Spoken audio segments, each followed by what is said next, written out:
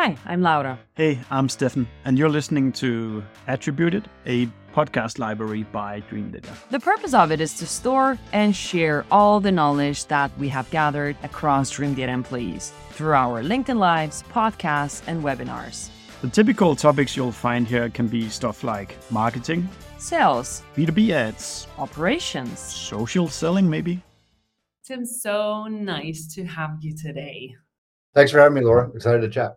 Absolutely. Tim, well, the product connection to the whole world of marketing and sales has been there for some time now. Now we're talking more and more about this, like buyer behaviors and so on. And this is what we're going to talk about together with all of you, is like how to unlock the intent from marketing teams, product data, and then finally sales.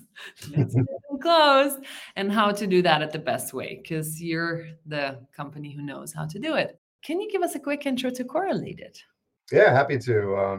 Thanks so much for having me. So Correlated helps sales teams and marketing teams, so collaboration there, basically figure out which customers are the sort of highest intent or highest propensity to convert or expand or spend more. And we do that by using product data signals from that, but then also other data that is important to sales teams, like what kind of company is it, like firmographic, demographic data, who the person is who might be logging into the product, are they a buyer, are they an end user? So we try and stitch together all these different data points to help sales teams figure out who to talk to. Very interesting. And how in the buyer's journey does that fit in? Like, walk me through the buyer behavior that you have seen changing in the market. Like, why are you here? Yeah, I mean, I think the broader trend, and LinkedIn is a great place where a lot of these debates happen in public. But the broader trend that we are seeing is that more and more companies, SaaS companies, are offering some sort of free trial or self-serve offering or some way for buyers or end users that might inform and educate buyers at their companies to use a product before buying it. So that's been happening more and more. I had a conversation with a VC recently who said that they thought more than 50% of every SaaS company that's starting, today will have to have some level of self-serve product. And so if you give access to your product in some way, shape, or form to someone who's apt to buy it, that changes the equation a bit on how a sales team should operate. Instead of kind of being the foremost educator about the product and saying to a buyer, hey, let me walk you through exactly how it works and give you all the information you need from me, the buyer and users often informed already. They've used the product, they understand a little bit more on how it can add value. And so the equation switches a bit. And therefore, sales teams need to know more about what the buyers are doing in the product and like which ones are maybe ready to even have a sales conversation.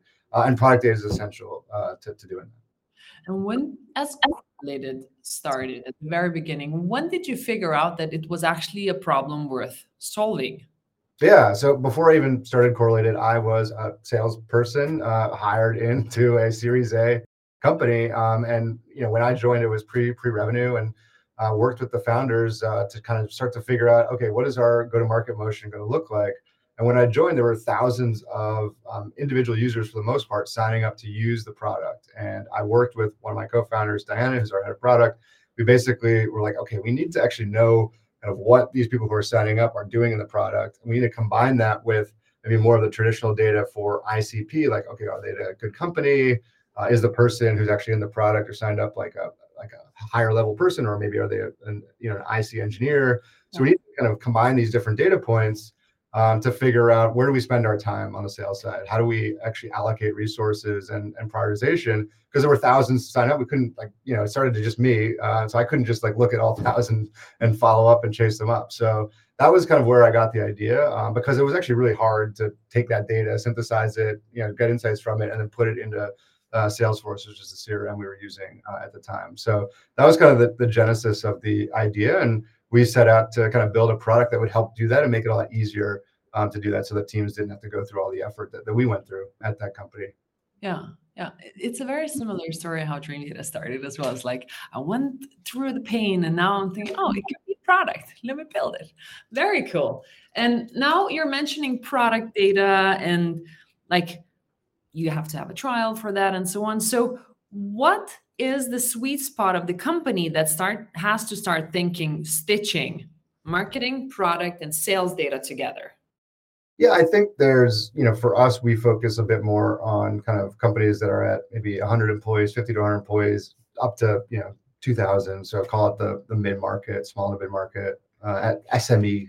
So that's kind of our focus. I think if you're an early stage startup, maybe seed or even Series A, oftentimes you can kind of get away with doing things a bit more by hand. Now that is until you get maybe to that point that we were at a time scale where it was thousands a month. If you're at that level of scale, that's maybe a situation where you might want to start to invest a bit more.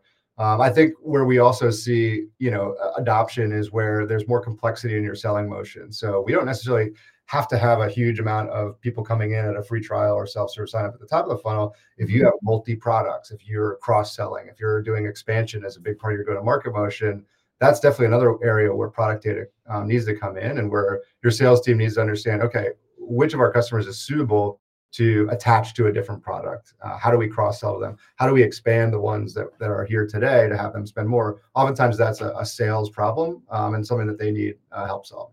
Interesting. But I've got a question about marketing alignment with product data, because what you have been speaking so far was very much product alignment with sales data, like how sales can sell faster. But how do you see that marketing aligning with the product data?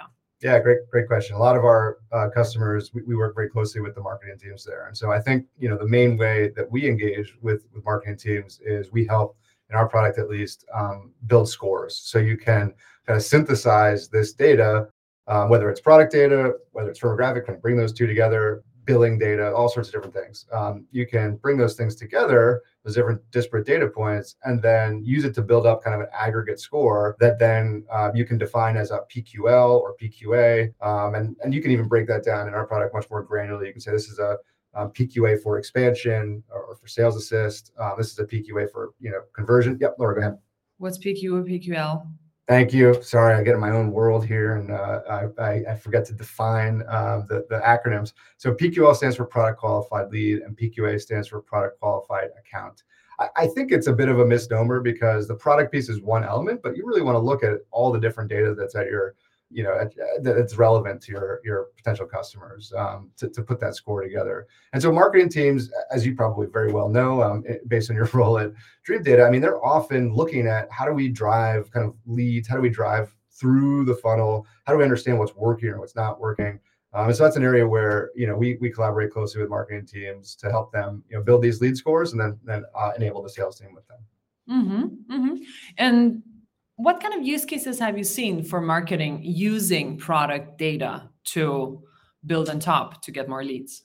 Yeah, all sorts. I mean, I think the one I just mentioned is a big one where you're kind of building out a score that you're then using to enable sales and say, hey, listen, sales, this particular bucket of users you may not have even considered as one to reach out to, but we think they're hitting thresholds based on kind of the scoring that we've built that warrant you spending time on them. The reason why, just to illustrate, this is kind of novel, is that a lot of times a PQL or PQA score isn't tied to like a hand raise. So a lot of times, for marketing teams, traditionally you'd have maybe something like an MQL. Oftentimes someone can tip over into MQL if they fill out the form for pricing and they fit other characteristics, and then they requested a demo or they added a white paper and they're like a really good fit customer. So that's going to tip us over. I think these other data points around product usage haven't historically been included. So that's one way. I think another way we've seen kind of product data used is actually for advertising. So some of our customers are building, these are maybe more sophisticated use cases, but building lookalike models. So saying, okay, we know,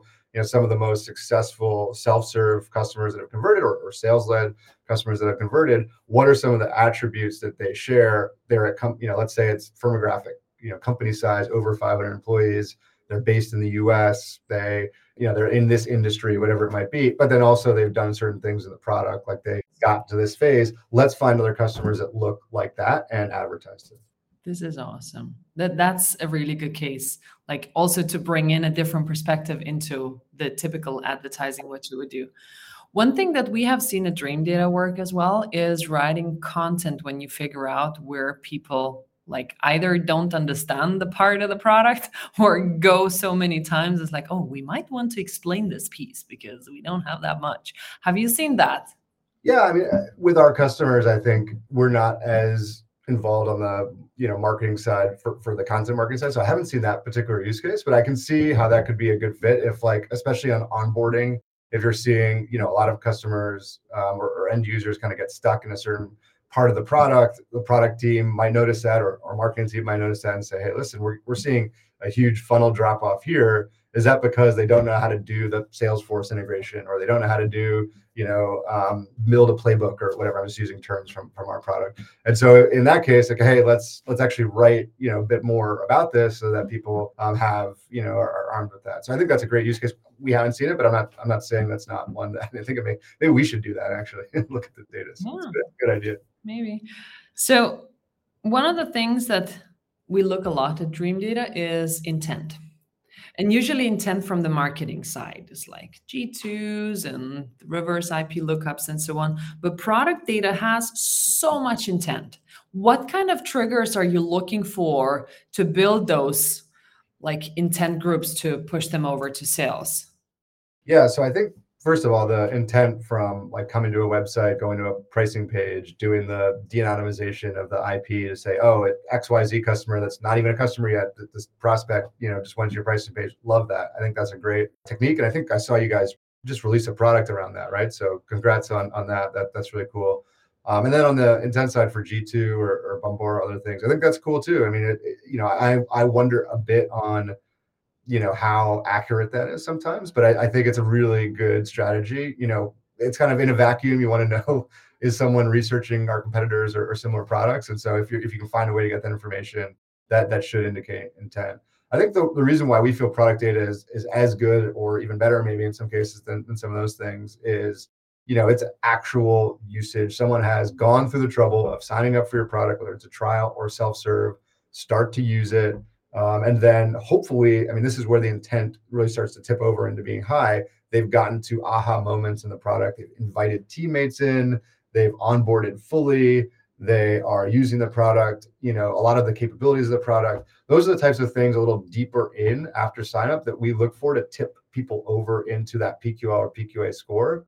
And then say, hey, sales, they might not have ever requested a demo or whatever, but they're doing all this stuff in the product. It's a good fit customer for you. So you should really kind of proactively say, hey, can we help you here? Like, what are you trying to do? Let's talk. Yeah. Do you define any use cases for how many people from the team register for the platform and the usage of that types? Like, what are the signals you would be looking for in the usage of the platform before it's sent over to sales? How do you work with that?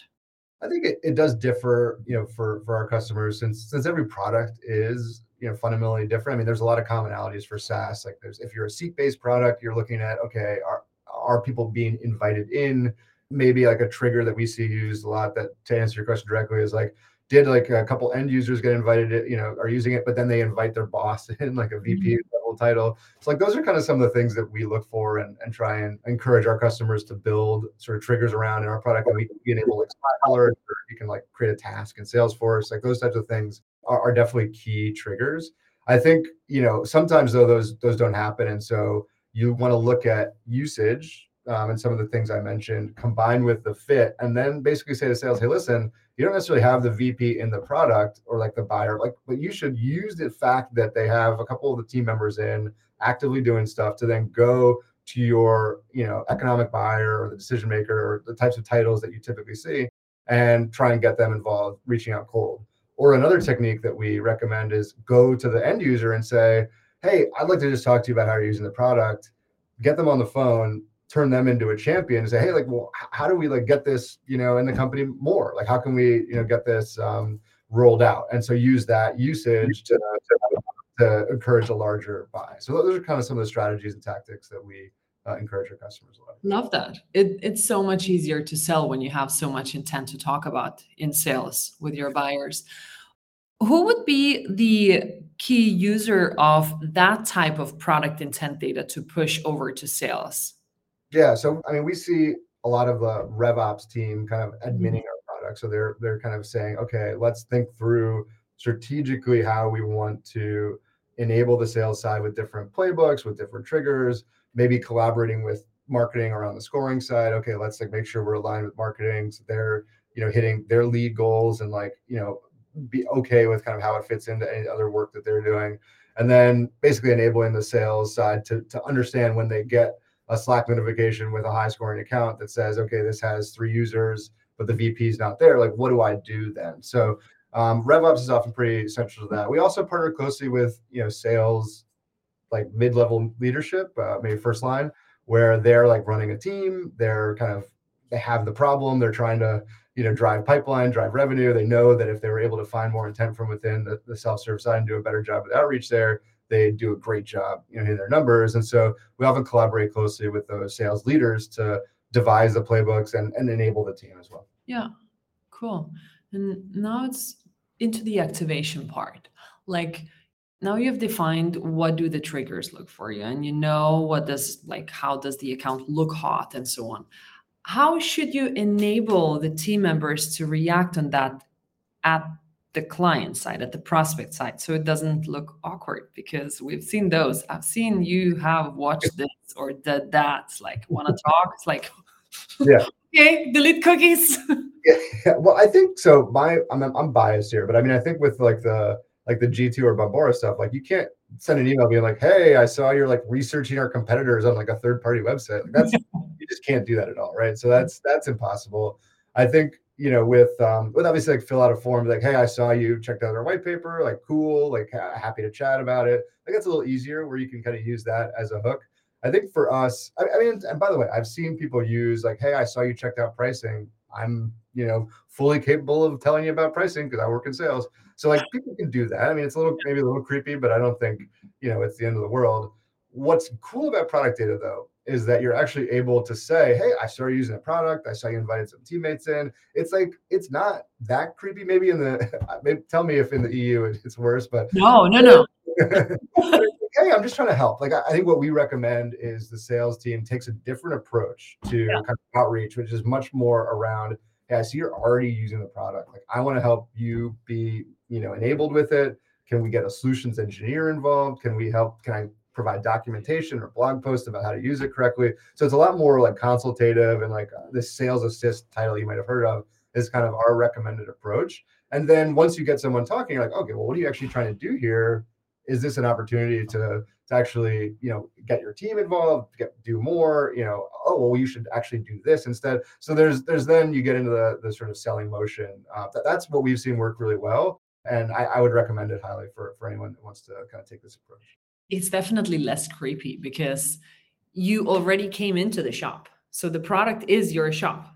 And if you're looking for a sofa and walking around all the sofas, so you are like, if you're asked by somebody is like, would you like some help to understand about sofas? And they would say yes, because I'm in the sofa shop. So it's kind of I'm here. It's not that crazy, right? If you're like, I'm here on the website, I'm shopping around here, I'm trying to figure out, is this gonna be what I need?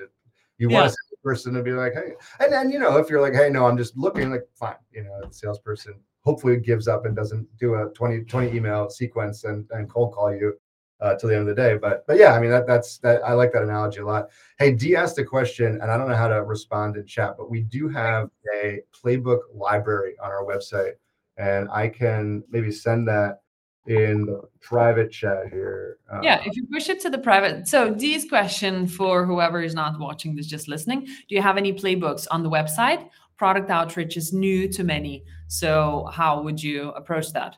And I will just push it over to the LinkedIn chat just in a second as well, where the playbooks are. So yes, so you created playbooks. That's cool.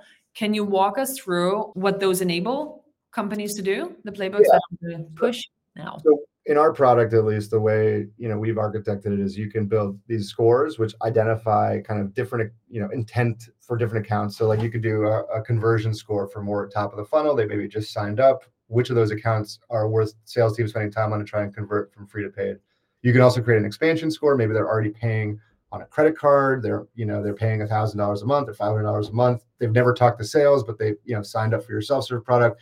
Which of those accounts should sales jump in on and say, hey, I know you're spending money today. Can we can you spend more? Like, there's more you can do. So we help score that way. So that's one piece. And then the other piece is this playbook. So we allow you to basically take those scores and any of the other data you're sending us, it could be product data or firmographic data about the company size, that sort of thing. And then you can build like these composite triggers. So you can say, hey, I want to target a high conversion score account that just visited the pricing page today.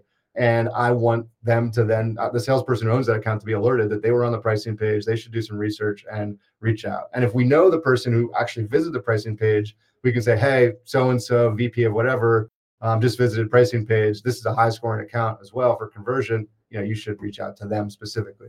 So that's like one very easy example, the type of playbook that we can enable, but we can do, so many other things in addition to that. Tim, a curveball. Does activity on your product mean buying intent? Not always. I mean, I think part of the reason why scoring is important is because a lot of times people, go to the sofa shop and they're like, I don't know why I walked in here today. My couch is maybe not the best couch. It's like fine though. Like maybe at one point in my life I'll upgrade the couch. So I'm just here, but maybe I'm not going to do anything about it. Software is the same. Like you could be, a customer of XYZ software product. You're 6 months into your, annual deal. Maybe you want to look at a replacement, but maybe not, so you could be just shopping around. So I think, and if it's a self-serve product, you could sign up and start using it. So I think the reason why, we try and look at, deeper activation signals that show kind of lookalike intent is to separate those kind of tire kickers or people who maybe just, created an account and are not really that kind of high intent from the ones that really look like the customers that convert, and then make sure the salespeople are spending the most time on the ones that have the highest potential to streamline this. How would you score, and where would you keep that scoring information for the intent? So our scoring system is like a little different than how sort of other scoring systems work. So a lot of scoring systems, like what you could do in HubSpot, for example, is you can assign points to things. You can say, okay, they visited pricing page, that's 10 points, that's a lot. They they haven't come to the website in 30 days, that's like -3 points. Let's lower intent or whatever. So you kind of have this system, right? Nothing wrong with that. I think that can work. But our system basically is designed to say, okay, what's the end goal that you're looking for? You're looking to do free to paid conversion. So let's look at all accounts that have converted from free to paid. Let's have our system analyze the commonalities between those accounts. They had an average of 3 users or more. They started to use this particular feature. They increasing growth week over week of this amount. And so we kind of churn through all those data points. They have over 100 employees. They're based in England. So we look at all these different data points, and then we assign a score to any account that hasn't converted yet, based on how much they rank against those data points that the successful conversions do. Mm-hmm. So that's and then we come up with a composite score. But what we also allow you to do is actually send the composites, the composite data, okay, they have 7 users. That's really good. You can push that into your CRM alongside the score. So you're able to basically show the salesperson, hey, not only is this a high score, but it's because they have a lot of users. It's because they're based in England. It's because they have over 100 employees. All those factors together are combining to make this a very interesting account. Mm-hmm. And would you integrate any of the product usage data with marketing side of the world as well? So now we still spoke in sales, but for marketers to have some data points to push any data to their side, do you use that in any way? I think we talked about one of the use cases that we've seen with the customers, which is advertising, and then obviously just the lead scoring piece. I'm curious, you're the expert coming from Dream Data. What can you imagine, or what are you seeing today? Some of your customers doing with product data on the marketing side. Yeah, I'm just curious to hear if there's anything that comes to mind that you're seeing. So I'm sorry to throw the question back on. I think it's really relevant. So in order to start using some language from a specific product piece in marketing, how high should the score be for us to start using it in a given market, or to start doing LinkedIn advertising on this specific group of customers? So you still need to do the same what you just did on sales. It's we need to know that, they're in England and maybe they're 200 to 500 employees and they're B2B SaaS and have a trial on the website. But then what should we say to them? I'm thinking that it could be interesting to have some high levels of product parts that most of those types of customers are going into, and then write content around it to wrap up the problem that you're solving. So it's going back to let's explain the problem and why this part of product solves this problem. And once they're there, they're actually already informed about the problem that they're trying to figure out. Like that's helping sales as well. Yeah, I mean, I think that's really interesting. And maybe a quick analogy from my past. So I haven't always been in B2B. I actually worked at a startup, and for a long time before that, I see Tim D'Aloisio. He and I worked together a long time ago. So I worked in consumer in advertising actually, and I sold advertising. And so one of the things that I did was basically we built a retargeting company. And so I'm sure you're familiar with retargeting, but basically you like tag people that come to your product or your website or whatever, and then you try and go get them again to come back and complete the purchase. Remember the sofa? Yeah. Remember the sofa? You loved it? Come back and get it. And so we worked a lot of game companies, and we did lookalike modeling there as well. And we worked with companies like Supercell and King.com, like Candy Crush. And so what we would do is we would try and say, okay, what are some of the things that those people who played those games did that indicated they were whales, that spent a lot, they like used a lot of the product. And we try and then identify ones that looked like that to try and get them into the product as well. So, I mean, I think that's a clear win for marketers in B2B too. Like, can you kind of do this lookalike modeling using correlated or other things and say, okay, we know Andy, thanks, another former colleague of mine. Yeah. So basically, can you look at like those elements that and then target them with the content you described? Like, hey, people, maybe don't say it this way, but like people like you, love this game or love this product, and here's why it's like a good fit for you. I think that's a really interesting approach. Absolutely. And Dee is asking, I think it's going to be the final question before we go. No, actually, I have one more. Okay, so let's not reveal too much. How would you use Dream Data and correlate it together? And that's an interesting. It's almost Halloween, but Dread Data would be Dread Data. Yeah, that's Dream Data. Yeah, but I mean, the part that you spoke about, Tim, the Reveal product that we have released in, like, you look at G2, intent, and so on, all that type of data, which is showing intent, is like a very slow intent. Maybe it's not going to convert, but if you add product data into that one as well, and figuring out what does intent mean for these types of clients, that would come from correlated, and then they go and close further down. It's like, oh, how do you attribute that? That could be really strong. Yeah, absolutely. And we actually have customers doing this, excuse me, to some extent today, where they're combining kind of the composite score they're getting from an intent provider, and then they're pulling that in with product usage and then saying, okay, this is showing high intent from that provider. They're also kind of in the product and showing, good signs there for conversion or expansion. So let's like use that as a composite score to then alert sales to go after it. So I think that's one thing that off the top of my head makes a lot of sense today. Final question, Tim. Is a hot dog a sandwich? No, definitely not. Why not? Well, it's you got a specific thing. It's a bun. It's not like 2 pieces of bread. It's like this cylindrical, meat. It's not like, flat meat. So no, it's its own thing. It's its own category. But if you put a sausage on a piece of bread, is that a sandwich or a hot dog then? Well, you can't really like eat a sausage on a piece of bread that way. It's like, oh, I'll show you. I mean, you got to like slice it, right? You got to get it like flatter. You slice it in half. You like get the 2 pieces into the bread. I mean, I don't know. I feel like I'm here in Brooklyn. Well, not right now. I live in Brooklyn. I'm in Manhattan right now. But, we've got the like original hot dog, Nathan's hot dog. So it's its own category. No. Let the hot dog have its place in the assessment. Okay. Thank you so much, Tim, for today. We hope you like listening to us. Subscribe to our podcast and the ones that we have been guests on. And if you have any feedback for us, just do let us know. And should there be a guest that you think we should be talking to, then pitch us. We're looking forward to seeing you.